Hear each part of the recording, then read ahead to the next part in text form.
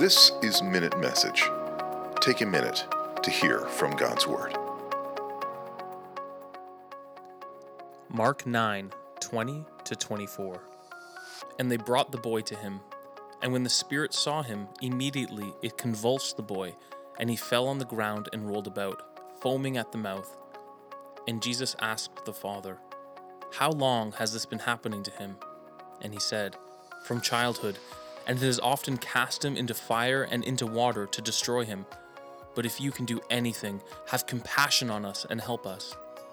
And Jesus said to him, "If you can, all things are possible for the one who believes." Immediately, the father of the child cried out and said, "I believe, help my unbelief." Jesus has just come down from the Transfiguration and is met with a possessed boy and his father. His disciples were unable to cast out the demon despite their best efforts. Jesus claims that the only way this can be done is through belief. Jesus casts out the demon and explains to his disciples later that it was through prayer that this was possible. I love this phrase that the father of the boy says, "I believe, help my unbelief." He wants to believe, but in his flesh he was unable to save his own son. It's easy to believe, but still need more belief.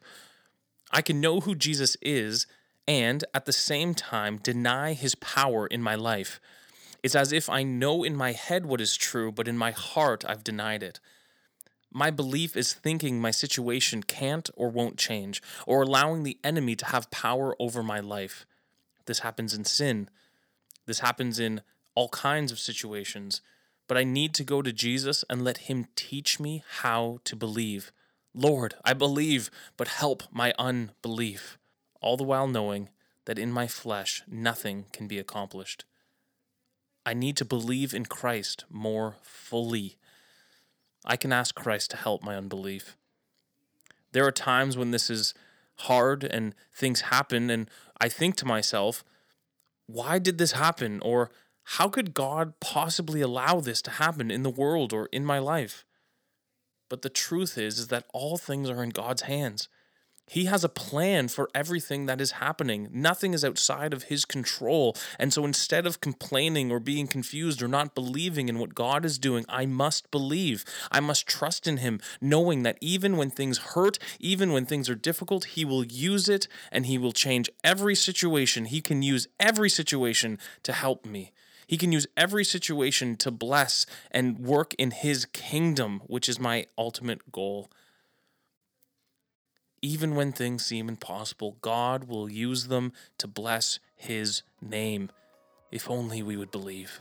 If only I would believe. Oh God, I believe, but help my unbelief. Lord, please help my unbelief. Help me in my faith. I have nothing to offer, but help me know more. I am weak, Lord, but through faith you can work in me. Let me have the confidence from belief to know that you are in control and able to do all things. Thank you for your love, your compassion on me, a sinner. Give me the grace I need today. In Jesus' name, amen.